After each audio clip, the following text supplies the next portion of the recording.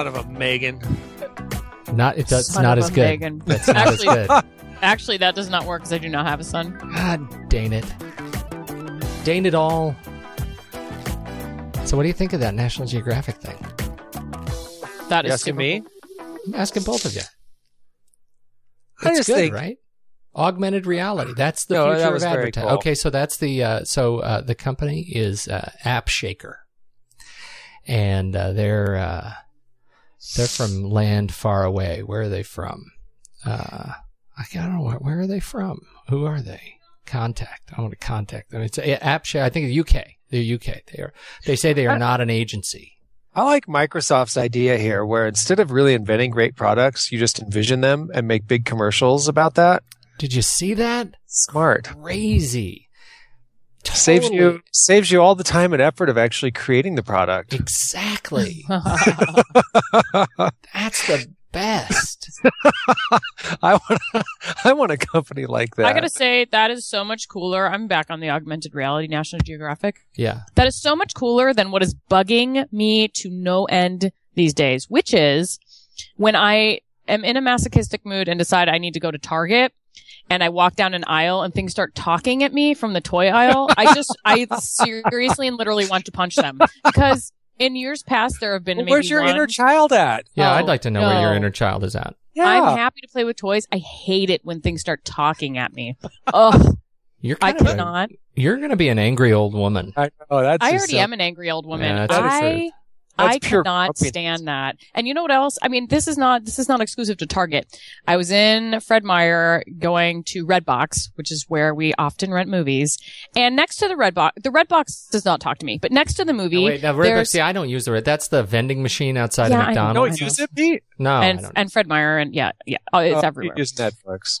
I know, cause he's I'm on Netflix. movie elitist. Please. So let's just Whatever. call him that. Please. Can I get back to my story? So the other thing that bugs me is that next to the Redbox, there is a make your own key machine, and that talks at me too. And I hate that. Come on. Make your If own. I want you to talk, I'll push a button. Don't just talk at me. That is my... What does it say? What do these things say to you? Come Do they make a know you? key. So Whatever it's not like they says. know you yet. Like that's coming, yet, right? yeah, When they that's- say, "Hi, Megan." Okay, when that comes, Hey. I will become a hermit. Hey, Megan. You know what bothers me Do you more wanna- than... Do you want to make a key? okay, Pete. Hey, Megan. Do you want Pete, to make a Unless key? it's a hot guy offering me something more than a key, I'm not responding. Wow. Megan, take the Look at her. key. Take my key. Exactly. Very If amorous. it's a hot guy saying, take my key. It's a very amorous statement. You know who I don't like talking to me? Anybody? This goes way beyond, some The voices in Talking your head. No. Wait. Your wife. the kiosk people at the mall these days. They're like barkers Oh, yeah. now. I mean, that's become like walking through a, state fair carnival or whatever, where they want you to throw out their milk bottles. Hey, have you tried this? And they've got crazy things like, wristbands that supposedly increase your balance and stuff. Well, those guys totally have works. gone It's from magnets. being very It's all about passive- magnets. Right, whatever. Those guys have gone from being really just sort of passive, like, I don't know, minimum wage, like teenage girls with their headphones on, waiting for you to approach them. And I don't know what happened. well, at some because point. no, But I went because- to the mall this weekend because we just got a new H&M, and so it was a big mall event, and an Apple store. And those guys are really annoying. I'd rather have a key machine. They're say, also "Would you like like to make a 16 key?" years old. Well, those are. So you're talking about Oh, the well, people. that's They like worse. have the So, invisible like, it's shield people. They've got the. That's right. They Yep, sell yep. beads. They sell sunglasses. Lots of sunglasses. Tea, sunglasses, yeah. Oh, my Yeah. favorite, the fake Sunglasses. smoke, the fake cigarettes. What is the point of that? What is that? Like candy? Are they candy? No, I don't even know what they are, but it's like a plastic thing that you can smoke, and smoke comes out of it. I want to talk more about this augmented reality thing. Is that good? Like, what did you? So this is the National Geographic because this is the future of advertising. Is it? augmented reality? So you're walking by a big screen and you look. It looks like a mirror because you just see yourself in it, right? And then suddenly you're walking next to 3 wee dinosaurs. But then you look around because you're thinking, "Whoa, I don't see 3 wee dinosaurs." Augmented reality sounds cool to me, but I have been waiting my whole life, since 12, I guess, or since the first Star Wars, I don't know. I've been waiting my whole life since then, for holographic advertising. Holographs. I want holographs. Why can't they make that reality? Isn't that that's the Minority Report thing, right? Where that's a combination of what you're both saying. So you're walking down and you see your, American Eagle Outfitters, and a hologram walks out to you and says, "Hey," I called it a hologram. Hey, Megan, how are those jeans fitting you that you bought last year? Right? How are you liking them jeans? And it's this hunky, shirtless holographic model. who's like looking you up and down saying, "Hey, you need some more of those jeans," because they know what you bought. That's where it all comes together, right? That's scary. That just gets scary to me. That scares me a lot. I think I'm going to move to some backwoods Montana farm if that happens. I think you've got plenty of connections, Dane. I think you could do that. Or Mexico. Oh, yeah. Mexico. You could go to Mexico with your people there. Your people. Oh, your people. I'm glad you found that humorous. You're so funny. I do find it humorous. So what else are we talking about today, boys? What you got? I had that. That's what I brought to the table. I also brought, I wanted to hear Dane. I'm going to put you on the spot again because my analytics changed. They did the thing where they're early, release often. That's Google's new thing. Release early, release often. Wow. And now they've changed analytics, and now my default is the whole new analytics engine. You can change it back. Well, I know you can, but I want to walk through why I should care about this. You did put me on the spot, because hold on. Oh, crying out loud. You put Sounds me on like the spot. Megan is more prepared than you. Seriously. Well, this has been out for a while. That's a bad well, I know day. you've had the choice, right? But I have not used it because there have been gaping holes in it, right? Like things that just don't work. And now apparently all those things are fixed, and it's really fancy. What do you like about it, Megan? This is one of those things. Well, here's what happened, Peter. I was playing around in it because I thought, okay, I should figure out how to use this. And it's not, impossible to use. And then I got on the phone with the client and I said, okay, let me default back to the old version because I don't know where that is now. So, so now I have it in the old version, and I just feel like I need somebody like Peter to walk me through what is different, because this is what Peter does best. He would actually sit down and figure it all out, or I don't know what you do, watch some sort of tutorial, get somebody from Google Analytics to come sit next to you or something and figure it all out and then tell me, because that is what I do best. I absorb information from Peter. See, well, then I put myself on the spot. Well, I've been avoiding the new version, apparently. Well, and there's also a new version, right, of AdWords, right? I mean, didn't they? Everything is new. Yeah, everything's new. I don't like it, but I've learned to live with it. I really, I mean, it looks a little prettier than the other one, but I've not found it more useful at all. And I used to use the older version of AdWords reports. I don't know. I liked it better, and I'm not even able to access the older version now. So yeah, I have not warmed up to the new. It's not the user interface. It's not anything about like working within AdWords and working with your campaigns. It's about the reports, basically the homepage and how that plays out. That I'm like the dashboard, right? You're talking about the dashboard. I always just skip right over the dashboard, which I know I shouldn't. So, well, you can configure the dashboard to actually be useful. That involves configuring, right? I know. No, I know, and you're that's not what into I need to do. Useful. You're just into sizzle.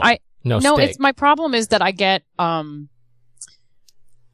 panicky and I get short on time. So I feel like I don't have time to mess around with creating a new dashboard because I don't have time to play with it. So, and I realize this would save me time in the long run, but this is how I've been operating. So this is why I need you to tell me how to do it. Well, it's interesting. And I'll tell you why I'm thinking a lot more about this right now. Because I've been playing with other analytics tools. And so have you heard of this, reinvigorate.net? Mm-mm.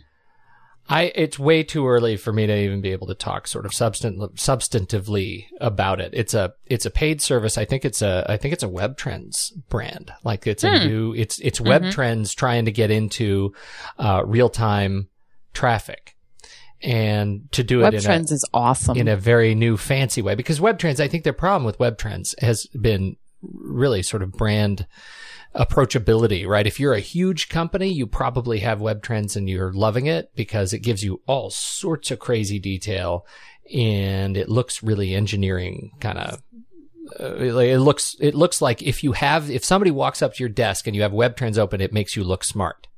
That's true. Right. And that you may not be smart, but it makes you appear, it makes you appear smart. And I wonder how Reinvigorate is different from ClickTail. Do you know?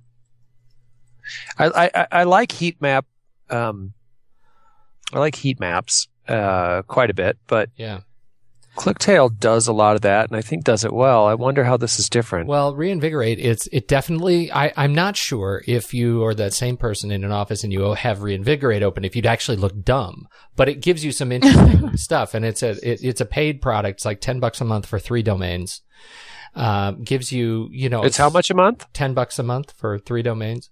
Well, that's one difference. That's cheaper. Yeah, it's cheaper. And that I think is, they're hitting the sort of low end of the social, and the reports are good. I mean, so far I'm liking the reports that I get. I like the layout. It's pretty usable, but I don't have enough. I just turned it on yesterday and I feel like I don't have enough data in the system yet to actually be able to see if it's useful.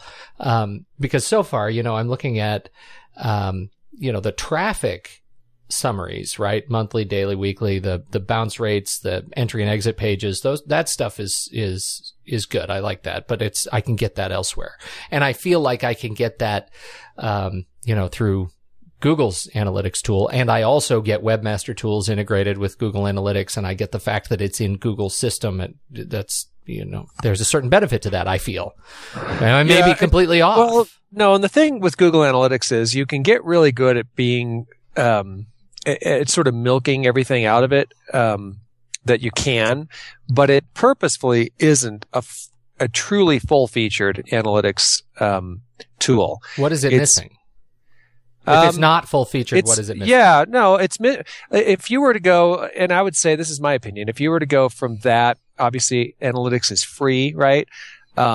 And part, I think, of milking it to its fullest is using the Webmaster tool that Google provides so that you sort of marry the two of them. But it still is kind of top-level data, and it's, for most people, I think it's just fine, honestly. And you know what you get out of it. I mean, you can get the geographic data and the page visits and the exits and the bounces and you can create funnels and you can squeeze more out of it than you used to be able to, but it's not full featured. And I would say at the very top end, you have Site Catalyst from Omniture, which is now Adobe. You don't have to go all the way to that because you can sort of piece together things like, this Reinvigorate looks like, an option or, and you can get heat maps now, by the way, out of, Google Analytics, but they're not awesome. Well, that's what I was going to say. But that seems to be the newer bit, right? I mean, you've had heat maps from analytics for a while, but the real time is brand new, right? Well, the other thing though that you don't get, I would say the one feature that I always, I think takes everything a whole step beyond, Google Analytics that a lot of sites would love to have is, form analytics.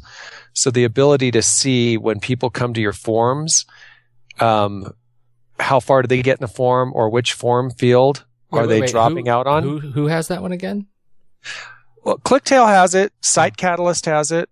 And you can't munge that together with Google Analytics? No, that's the thing. I mean, if you have a big website from Google Analytics, you can determine how people got to your site and which pages they went to, but your detail within the page is limited.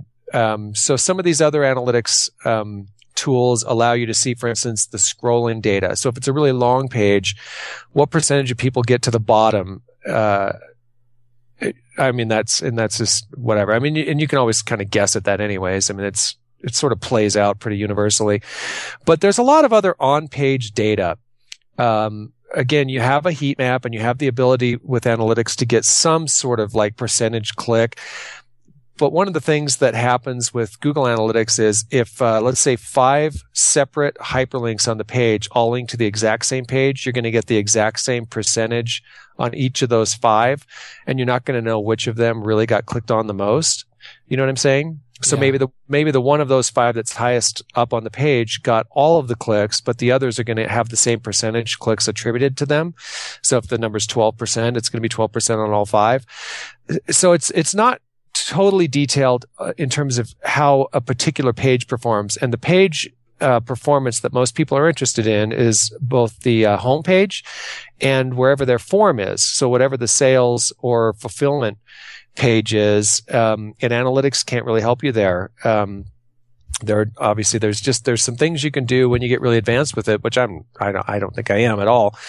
But a product like, again, Site Catalyst or ClickTail, you can really start to analyze a form page, so that if you've got, you need your name and the address, and you've got your required fields and your additional fields and your comments.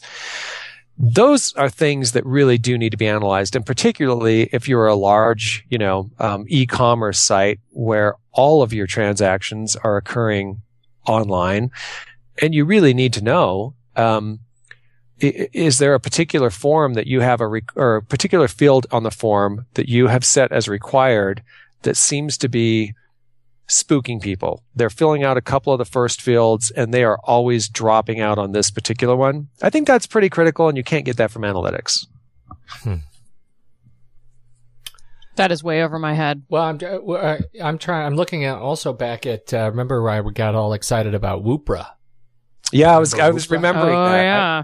Remember that one. Can we talk just briefly about the fact that LinkedIn now has some new analytics on their groups pages? Sure. Tell me about it. Did you know that? Yeah. Well, what did I know? I think I knew it from you. I think you're the one who told me. Right. So this, I believe, was last week.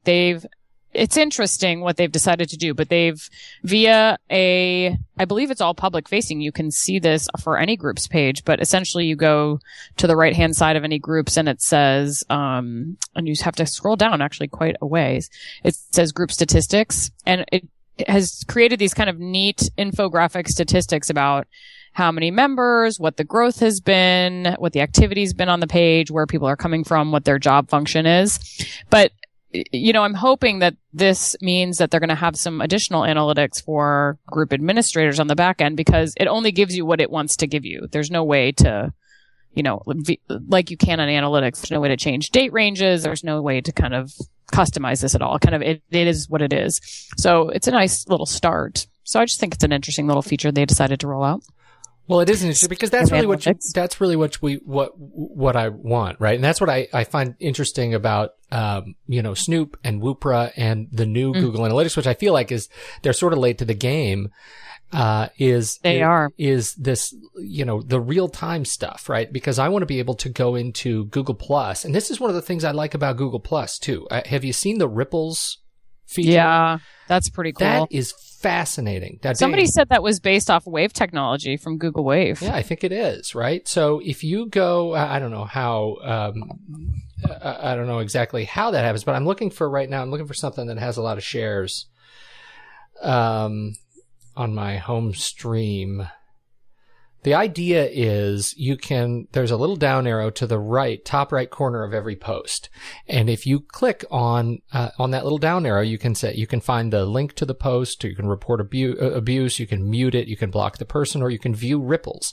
And ripples show you the real time, share activity of that post. So you can see who the initiator of the post, and you can see all the places that has shared throughout the Google Plus community, how it expands beyond its initial share, and all the circles that it has hit that are public. And you can zoom in and out of it in real time. That's what I want in my analytics data. Like, I want to be able to see not just, who arrived at my site, but I want to see who is using the content and where. Do I have to activate that? Because I'm not seeing it on mine. All I have is report abuse, mute, and block. Well, it only works on public posts. Public posts. So you got to find something that was shared publicly, either with you or publicly. So go to your mainstream and. Oh, here it is. I knew I'd seen it before. I'm like, wait a minute. Yeah. I think it's really cool. It's very cool. Can I tell you guys what I was thinking about yesterday? Dane it? I feel like this is does it have to do with analytics? You Kind can, of. Dane, but I don't know if It we're ever does. going to fit the alligator in the coffin. Here's what I was mulling over, because it's so interesting when we start talking about this, and it's always so intriguing from a marketing perspective when you can dig in and get all of this data and real-time analytics, or and then take it to things like direct response advertising or online advertising, and the fact that we can have so much data relative to the money that we spend and how it's really coming back, like ROI or I don't know, whatever, like your key performance indicators that you can just get really sucked into it. And there's a lot of reason for that, to be able to justify your marketing budget and to really understand user behavior.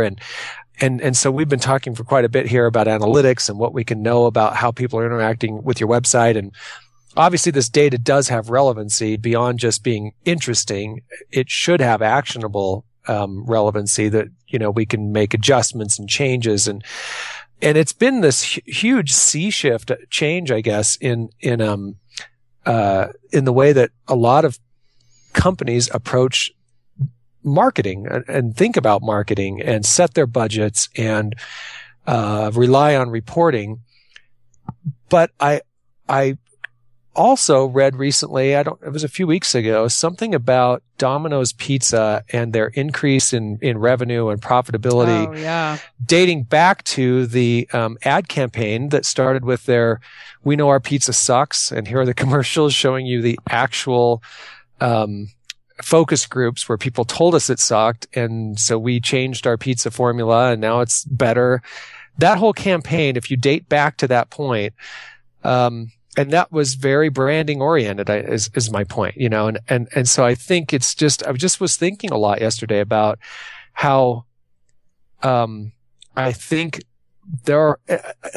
these sorts of things we're talking about, particularly analytics and, and then, talking about paid search and that kind of thing. I think they're great in local advertising, online, location based advertising, and even social media. They're great for smaller companies. They're obviously great for every size company if you do them right.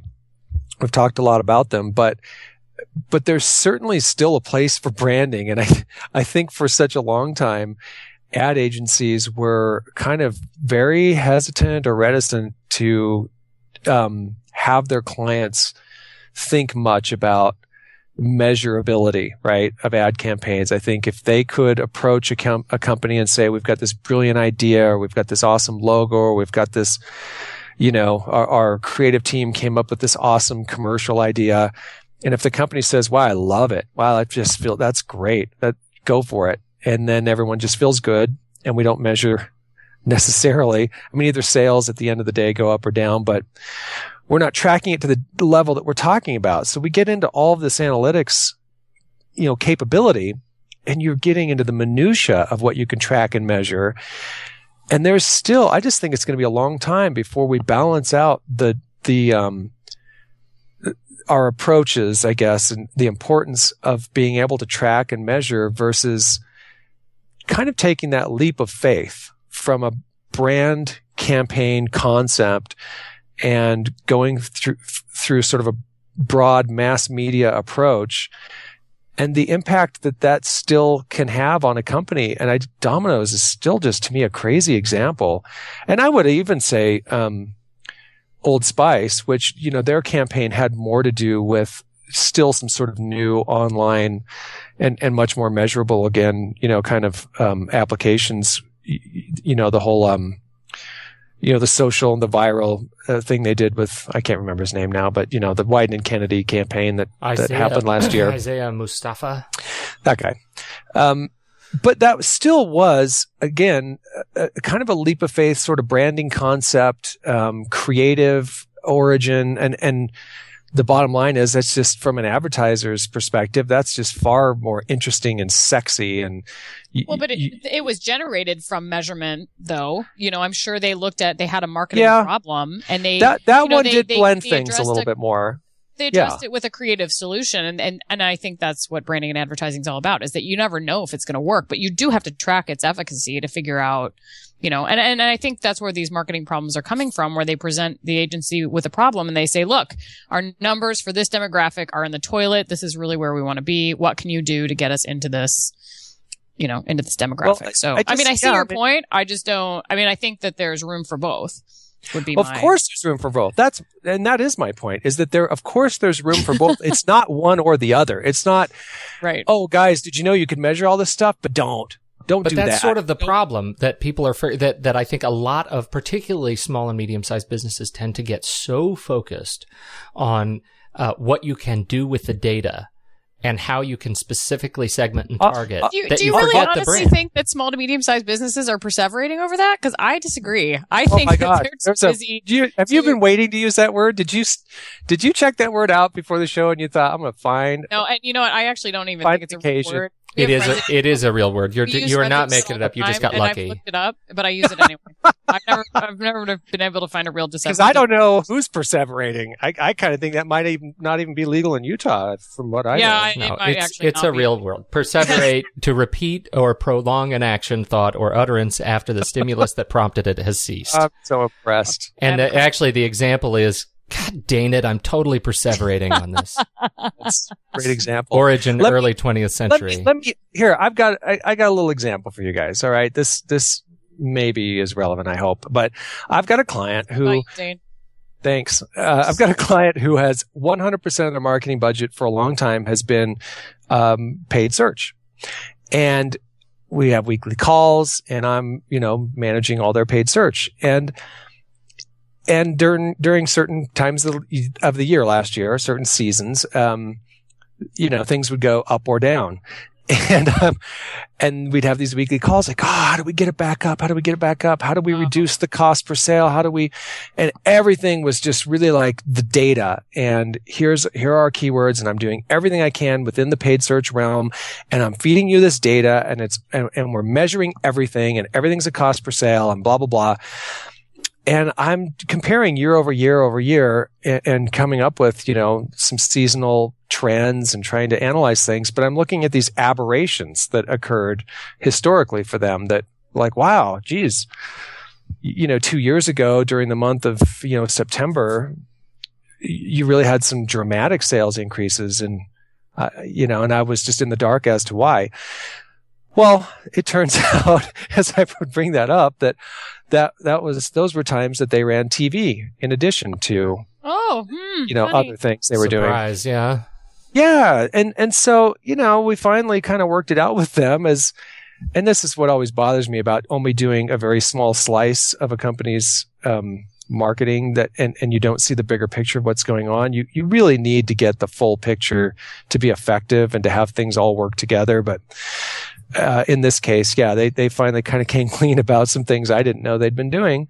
That's fine. So we worked out, how their paid search campaign, I would modify it. Like, I can modify it to be even more effective if you run TV, which obviously costs you more, but you're going to get an aggregate increase that's going to include phone sales, organic search website sales, and your paid search campaign, which always performs far better and at a lower cost per sale during periods that they're running a brand-oriented, TV campaign.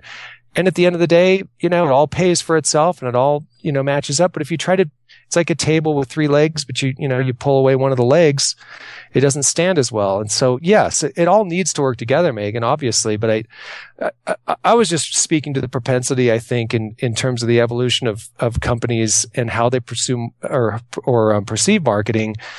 I've seen it march toward a more analytic-based, response-oriented, ROI, KPI kind of a thinking, and away from branding. And ultimately, of course, it all has to come together, and we can't, you can't separate or divorce them. I think you have to find a way to have a really happy balance. But I think once upon a time that balance was heavily shifted towards branding and far less about direct response and measurability. I think marketing people promoted that. I think ad agencies promoted that. And I think today we're on the kind of the I think it would be, I think it's a hard sell to put the to say that there's an active push toward this. I think the bigger problem is just the expense. And when you start looking at your budgets and you think, okay, it'll cost me X to get this. Except, when I say an active push, I mean, I really believe there was a time, and maybe there still is, where people would actively push for not measuring. Yes. Because that's where I think the active push was. Yeah. Because like an ad agency, again, if I can sell you on a really cool creative concept, and if I think I have the ability to convince you as a client that we shouldn't measure the results of it, we should just call it good because you're happy with the campaign and the creative concept. A lot of ad agencies and marketing directors were happy with that because they didn't want to have to be accountable for the measured results of the campaign. They would far rather just say, great, the CEO loves the concept. Let's spend the money. Yeah, I think that's I think that's what's been lost. And now we have this, we're in this space where it's so expensive to mount a print campaign, for example, particularly if you're in a sort of a niche, if you're in a particular professional field, project management, marketing, you're advertising to a known quantity. Doing a broad-based kind of branding push on television might not necessarily work, but if you have sort of a niche industry, you go to their print. I have 3 clients right now that are in exactly this space where you want to try and put an ad in the industry print publication, in the industry magazine, but forget it. It is extremely expensive to get that space, and when you say, I'm going to spend $3,000 for 1 month in this industry magazine to get a nice full page ad, or put that same $3,000 toward X number of impressions and start measuring activities, then it becomes an issue of justification and opportunity cost. And it's so much harder to get over that emotional discussion. And I think that's where we are. I mean, that's why it's such a big deal right now. Yeah. And wow, this is a deep discussion. It is like actually starting to hurt my brain. No, come on. No, you're totally into this because you're in the same space, right? I mean, you're telling me that that's not happening, that there is no perseverating. I'm not telling you that I'm not telling you it's not happening. I'm saying maybe there needs to be a differentiation between a small business and a medium business, because I think what small businesses are doing is sticking their head in the sand and saying, I know I should be looking at this, but I'm not. I'm far too busy to do that. Or they look at it and they don't have the knowledge to paint a full picture. And maybe that is what happens, Dane, with some of these businesses. Maybe it is a medium-sized business and they look at one measurement and start getting all, crazy about one particular measurement, but you can't just use one measurement. That makes no sense. Well, you do and you don't have to separate, I think, the size of the business, because on one level, I think that things like analytics, paid search, and social media have been fantastic and continue to be fantastic for small businesses who never were in a place really to measure. Maybe they'd save up their entire budget and didn't have much of a marketing budget to begin with, but save it up for, say, a display ad in a weekly or something like that, which are still, I'm not saying that isn't a good thing to do, but once you can approach marketing with less of an overall investment of money. There's obviously a time investment, but then you can measure it and you can justify it. As a small business, it's a fantastic thing, but I do think it sort of feeds into maybe it's just sort of a risk aversion, I suppose, of taking it to a next level where you can have something that's maybe more brand oriented complement your measurable activities or your more measurable activities. So it's probably more pervasive at a smaller business, but I certainly think even at at a much larger size businesses, the biggest ones generally have a pretty diverse marketing portfolio or campaign approach. But a lot of mid-sized businesses, I think once you speak to a decision maker or somebody who controls the budget with a story to tell from a data perspective, they want that. I've just been there before. I've seen it.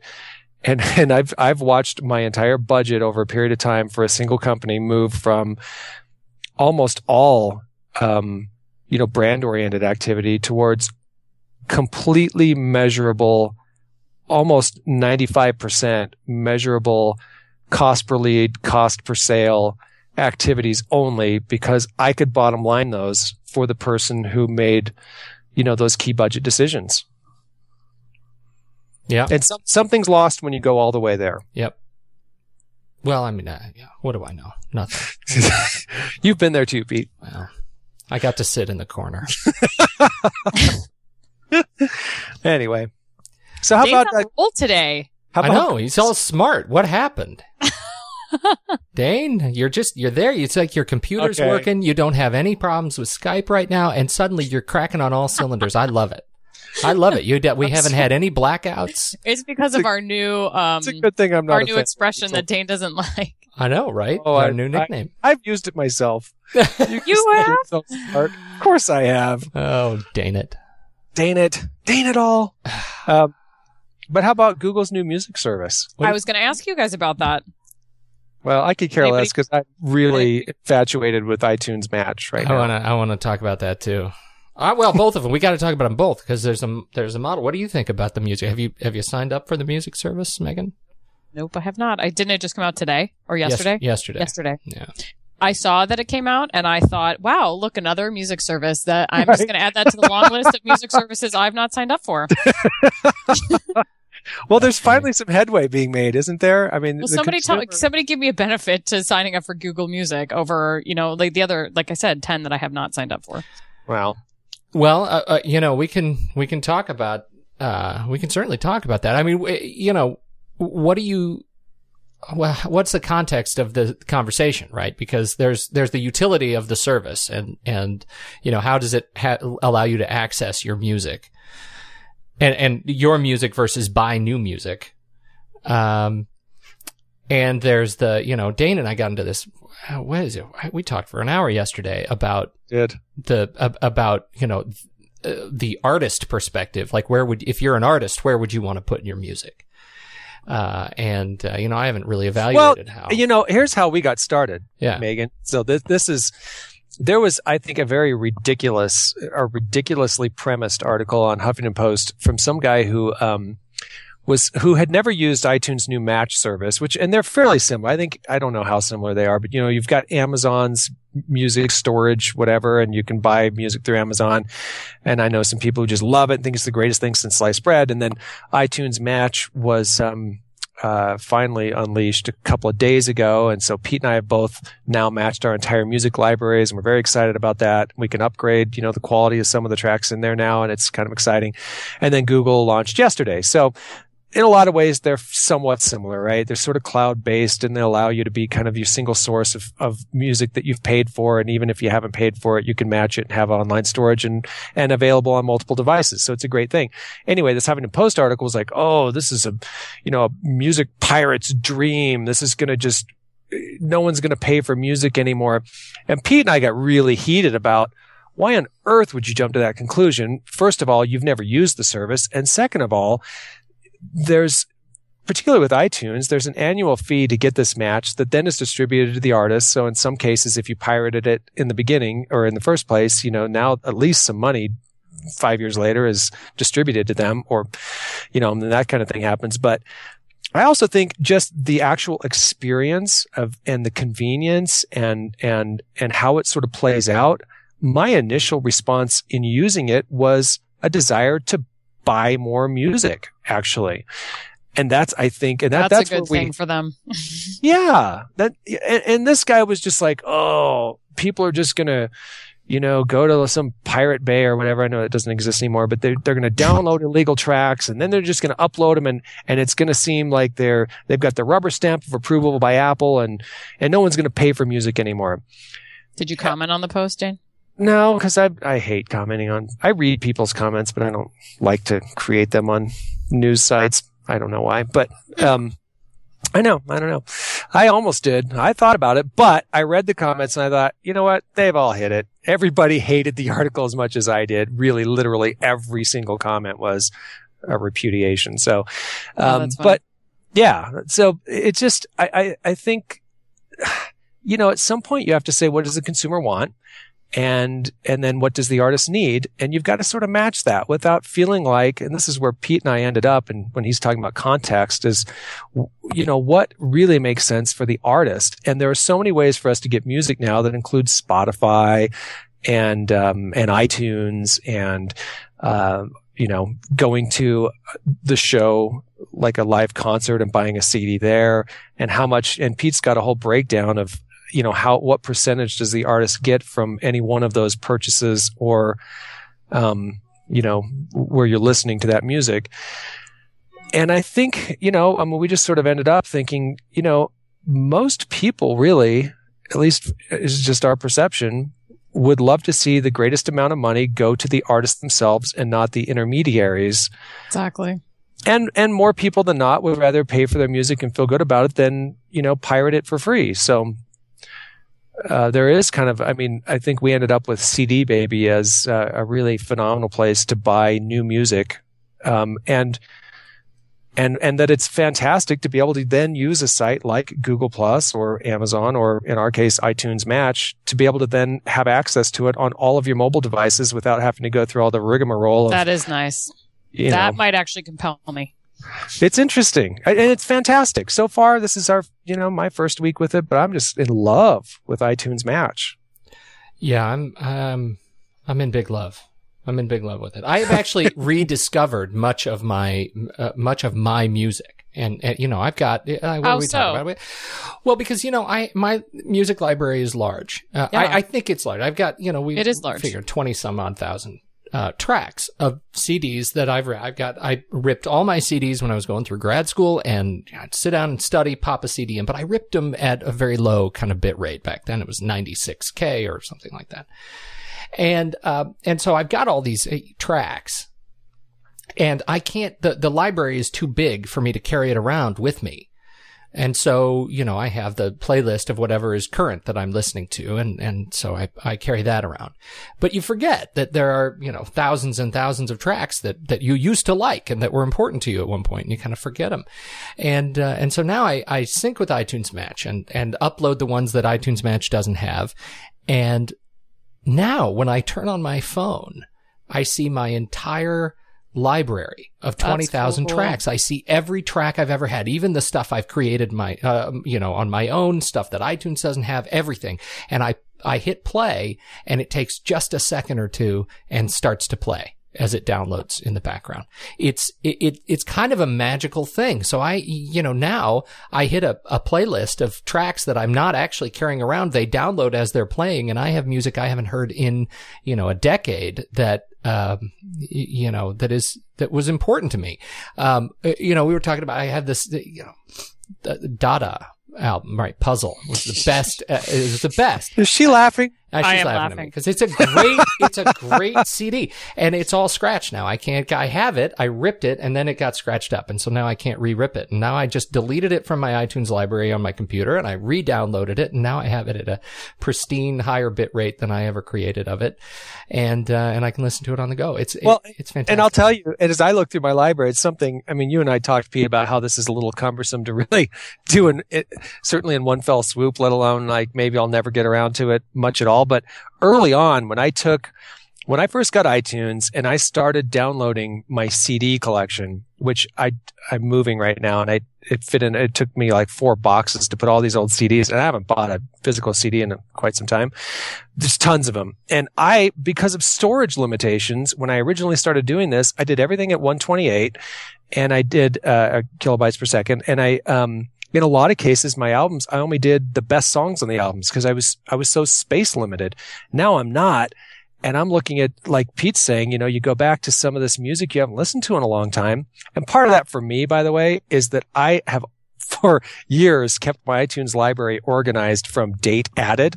So when I search my library, I'm going from the newest track I added to the oldest. There's a lot of stuff at the bottom of that list I have not gotten to for a long time, unless it shows up on rotation in a smart playlist or something. So there's a lot of this music that I haven't gotten, haven't really looked at or listened to. I was doing some old Pink Floyd tracks the other night through iTunes Match I was doing it through the cloud, and just like, wow, I love these. I wish you were here. I was like in my bed alone, just the headphones on, listening to Wish You Were Here. It'd been forever since I've listened to it. I'm sort of testing out, how well it sort of downloads and goes track to track and, that kind of thing. It was just fantastic. But I've got whole sections of my music library that are at a lower quality than I want them to be and that are incomplete. So this will help me sort of round it all out and fatten it back up. It's really, it's terrific. And you know what else? I mean, this is where we went with the thing, right? With that conversation yesterday we're talking about, and this is, the sources from, David McCandless, right? Put together this, infographic at informationisbeautiful.net. And it's all on digital royalties. And so, now we're talking about, benefit to the artist of where you buy your music, right? Or where, if you're an artist, where you sell your music. If you're an artist and you want to make minimum wage, which is at the time of this, infographic was $1,160 a month, right? For a solo artist, U.S. monthly minimum wage. He's going to need to press and sell at $9.99, 143 CDs. Okay. So 143 CDs, you make minimum wage each month. If you sell that same album through CD Baby, you have to sell 155 of those CDs. So a few more. So CD Baby, you go to cdbaby.com, you buy a CD from an artist, they're getting the highest cut, second only to getting it from the artist's hand at a concert. Retail album CD. So now you go to a higher end, royalty deal, sort of a retail, outlet. You need to sell 1,161. So almost a factor of, what is that? A factor of 8. Higher to sell through a retail.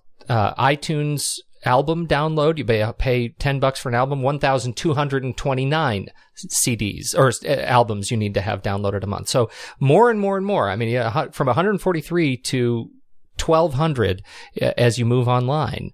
Now, hopefully you're leveraging the discoverability of this new engine, through iTunes. And, there's a lot of traffic through iTunes. So hopefully you can get more people to buy your album. But that's where the pressure comes in. Now we skip a whole bunch of other download services. If you pay by the track at Amazon or iTunes, you need to sell 12,399 tracks at 99 cents each to make minimum wage every month.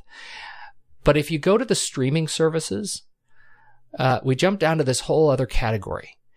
And if you're an artist and you want to make minimum wage on Rhapsody, you need to have 849,817 plays per month.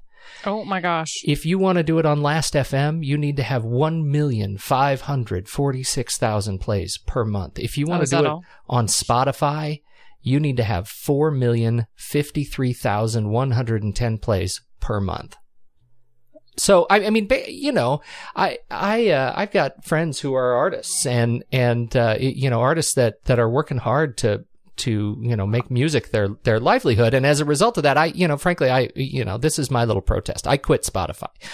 I was on Spotify. I was a paying member of Spotify and I quit because really I want my music and I want to be able to support the artists that are creating great music. I want to own it. I want to do right by these people that are doing good work. So that was that, I found that a really profound kind of an argument. When you look at it all sort of broken down like that, it makes these streaming services less compelling. That's all I have to say. That was quite a rant. That's all. Are you even? You're not even here. You're. Where are you? Where are you? Where's your head? Are you okay? Are you talking to me? Yeah. Where's your head? Are you feeling okay? Wow, Dane's gonna sing for us. It's been. I know it's been a long show. It's been a long show. We're a little bit late today. It's all good. I'm just happy that Dane showed up, firing on all cylinders today. All of them in a row. Well, the later in the day we go, the more awake I am. Apparently, seriously, Peter, we need to do more jammy marketers because seriously, Dane will be like on crack at climbing the ceiling. I miss jammy marketers. I miss jammy marketers, even though we only did it once. I know. It still was super fun. So, did you brought up the Google Music thing? Did you have something else, or did we finish? I don't believe I brought it up. I think Dane brought it up. Well, I anyway, did want to talk about it. It was a big week for music. Big week for music. Big week. Big week for music. I'm actually scanning my iTunes library. I'm not confident that Google Music is going to be able to upload much of my music because it's all iTunes stuff, right? It's all the MP4s, and I don't think Google likes that very much. Google wants the MP3s. Really? Yeah. Yeah. That's interesting. So I don't have a lot of faith in it, but it's all right. I'm not going to use it much anyway. I mean, it's not the service for me. It's the same thing as I think as iTunes Match essentially gets me. It's an pick your ecosystem. That's the word of the day, ecosystem. Perseverate over your ecosystem. Oh boy, that's the phrase of the month there. Still like, oh, dang it. That's my phrase of the day. I like perseverate over your ecosystem. That's total insanity. You boys are funny. Interesting. I think we're good. Your audio quality is declining, Pete. Mine so is? maybe we should. No, you still sound good. Well, you know what it is? Because I'm about to upload all my he's going to get all of his. Yeah, he's going to get all of his tracks going at once. All 20,000. I'm going to suck my bandwidth. So I'm sucking bandwidth today. Perseverate over your bandwidth, suck. Would you? Funny. This was good. It was good to talk to you guys. You too. We'll do this again sometime. Let's do it again. All right. All right, boys. All right. It's a pleasure. Later.